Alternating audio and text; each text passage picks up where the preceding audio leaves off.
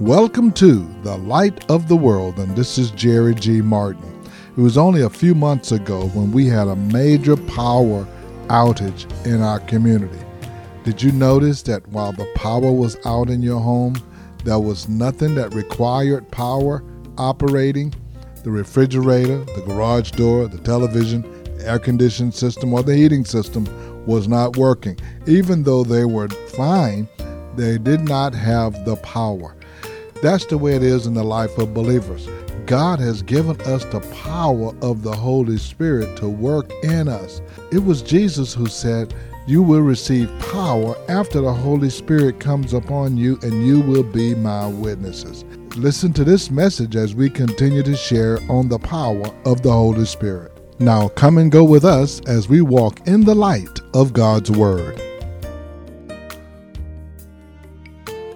The Bible says that Jesus Christ was filled with the Holy Spirit and with power, and he went around doing the work of miracles, casting out devils, healing the sick, loosing those that were bound.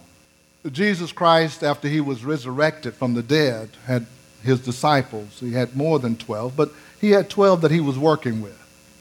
And he'd worked with these disciples for 3 years, and he'd seen them grow.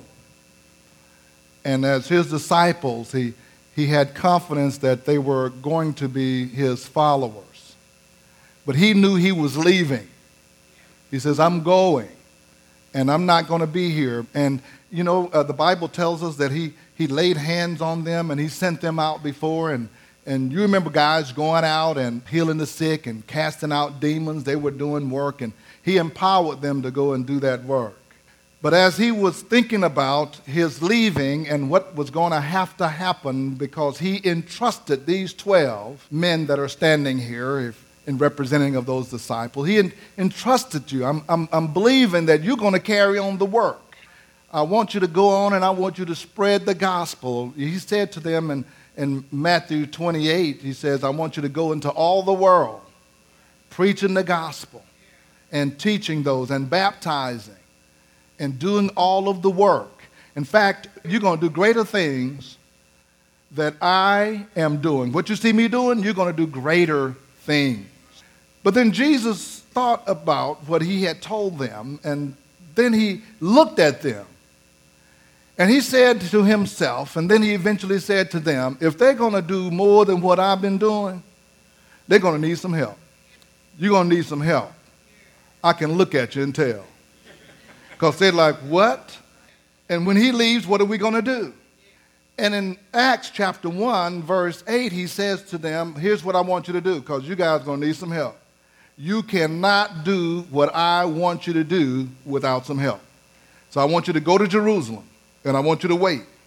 The Father has promised to send you some help. And you wait until you are endued with power. He said, now you have a desire, you have an interest, you have a dedication, but you don't have power. You don't have that power to do what I need you to do. And you're not going to have that power until I send you the Holy Ghost.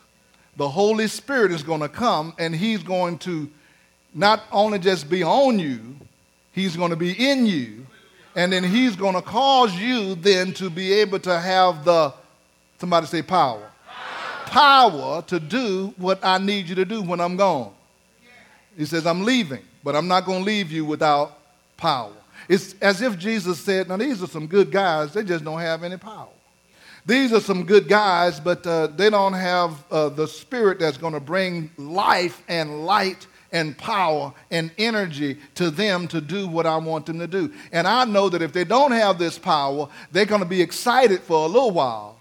But after a little while, they're going to get back to doing whatever they were going to do, because they're not going to have the power to do whatever it is.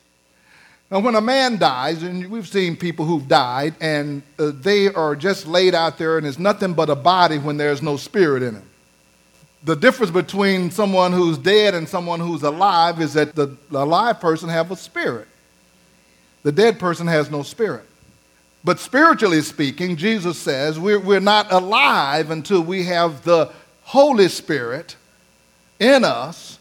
And so while you may be functioning physically, until you have the power of the Holy Spirit on the inside of you, you're just going to be going through the motions, doing all you can do on your own. But Jesus understood that power makes a difference. Power makes a difference, and that's why the book of Acts chapter 10 says Jesus Christ was anointed with the Holy Ghost and with power, and then he went out doing the work. He had the Holy Ghost from the time before he was born. He was filled with the power before he got here, and he knew the operation of the power, and he knew that his disciples didn't have it. They got a little touch of it every once in a while, but that was just a little touch. He said it needed to be not only in you, on you, but in you. So he says, now you go there and you stay in Jerusalem until you receive the power. So this morning I want to talk to you about the baptism with the Holy Ghost. Because once they had the power, who's Peter? Anybody? Peter? Oh, that's Peter right here. Peter, who denied Jesus Christ, who said, I don't even know him. Don't he look like he would deny him? He don't look kind of shifty. Peter said, I don't even know the man. 6 weeks earlier, after the Holy Ghost came up on him, he started acting like a preacher. He got up and he began to preach on that day, and the Bible said 3,000 people came to the Lord because Peter was preaching. Well, you some kind of preacher. So I want to talk about the baptism with the Holy Spirit, who's not just for the disciples, but for everyone who is saved, so that you can have power. Anybody want any power? They're running a little commercial right now with a little kid who's dressed like Darth Vader, and he's walking around the house trying to make things come alive. That's the way the saints are without power. They're walking around trying to lay hands on something, ain't nothing happening. You're trying to loose something, ain't nothing being loose. You're trying to bind something, nothing's being bound. You're trying to pray for somebody to get healed, ain't nobody getting healed. You're trying to do something, you have the form, but you don't have any power. So when Jesus prepared to make his departure from earth to heaven, one of the last things he instructed his disciples to do was to go to Jerusalem and wait on the gift that he would send them. And that happened in the book of Acts chapter 2, beginning in verse 1. When the day of Pentecost came, they were all together in one place. And suddenly a sound like the blowing of a violent wind came from heaven and filled the whole house where they were sitting. They saw what seemed to be tongues of fire that separated and came upon each of them, and all of them were filled with the Holy Spirit and began to speak in other tongues as the Holy Spirit enabled them. A couple of things I want to point out here, beginning in verse 3. They saw what seemed to be tongues of fire that separated and came to rest on each of them. Each of them. And in verse 4, all of them were filled. All of them. There were at least 120 that was spoken of in the book of Acts that went up to the upper room.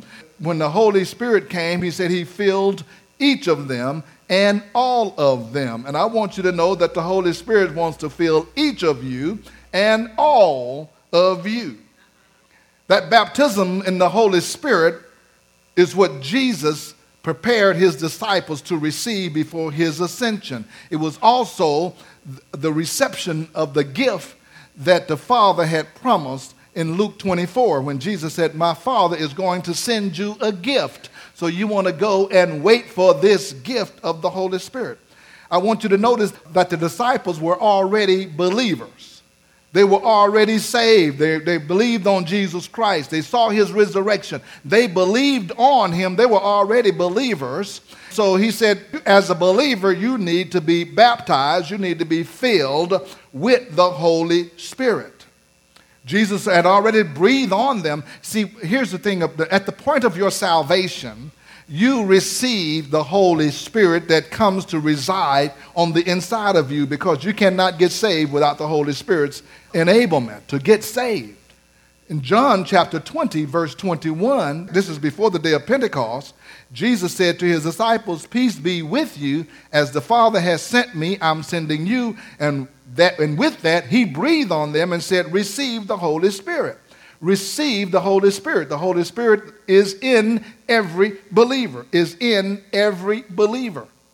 If you believe, the Bible says that by one Spirit we are baptized into the body of Christ. By one Spirit. It's the Holy Spirit that comes and draws you. It's the Holy Spirit that convicts you to let you know that you even need Jesus Christ in your life.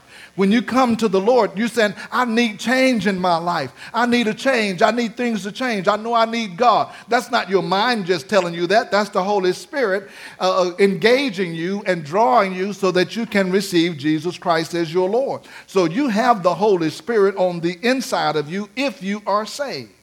Now, the Lord was telling him that now that you have the Holy Spirit on the inside of you, I want you to be totally immersed. I want you to be baptized with the Holy Spirit. And the Holy Spirit fell, and as he came on each of them, he overwhelmed them. He baptized their souls and their bodies in the power and the glory that was already dwelling in their spirits. Now, my little illustration that I tell people sometimes when they don't understand this, I say that this is a bottle of water, and this bottle has water in it. It's not filled. It looks like it's full, but it's not quite full because it's not all the way to the top. You can have the Holy Spirit in you and not be filled with it. I have enough water in here that will satisfy me if I drink it. I don't have enough for everybody in here. Now, if it was overflowing, I can tell you, just get your little cup and you just come get some of this. That's the difference between having the Holy Spirit in you and being filled. See, when you have the Holy Spirit in you, you got enough for you. There are many people who just come to the church. They just can barely make it for themselves. "Oh, Pastor, I got these issues. Will you pray for me? I got issues. I got problems. I need help. I need strength. I need joy. I need a feeling. I need refreshing. I need an anointing." And that's what the people in the church are asking for when they come. "Oh, I need. See, and when you're filled with the Holy Spirit to overflowing, you are meeting somebody else's need. When you just have the Holy Spirit in you, that's enough just to keep you going. When you are filled and baptized and overflowing, then you can serve and minister because you can serve out of the strength and the power of the baptism of the Holy Ghost. And that's what God wants you to do. He wants you to do more than just have enough so you can come to church and say, I need. "Oh, Pastor, I need strength." Do you know why you need strength? Because you ain't baptized to overflowing. You know why you need some more joy? Because you're not baptized to overflowing. You just got enough just to hold on. You got enough just to sustain yourself. You got enough just to make it back to church the next time you come. But when you're baptized and you're filled and you're overflowing, it flows out of you. I got a river of life flowing out of me. The message of Jesus Christ has never changed. His purpose for those who would believe on him and follow him was for us to be engaged in the ministry of reaching others for the kingdom of God. For God so loved the world that he gave his only Son, that whoever would believe on him would not perish but shall have everlasting life. He wants to use us through the power of prayer and through the power of the Holy Ghost to be effective witnesses for his kingdom. This is Jerry G. Martin, and if you would like to hear today's message again, you can hear it on our podcast on The Light of the World Daily with Jerry G. Martin. That's The Light of the World Daily with Jerry G. Martin. And let me take this opportunity as well to invite you to be our guest at The Light of the World. We meet each Sunday in person at 16161 Old Humble Road. If you're in North Houston, Atascocita, Fall Creek, Summer Creek, Kingwood, you're in our neighborhood. So come on out and be our guest. We trust that God will bless your time with us. Also want to let you know that we do have a bookstore on our campus. At the Beacon Bookstore, you can get Bibles, study materials, church supplies, communion supplies, or whatever you need. If we don't have it, we can order it for you. It's right here on our campus at the Light of the World. Call the Beacon at 281-441-2885. Again, that's 281-441-2885. If you heard the word of God and you would desire someone to stand with you in prayer, call us at 281-964-1393. Again, that's 281-964-1393. Now for the light of the world, this is Jerry G. Martin saying, may the Lord our God richly bless you, and we'll be with you again next time.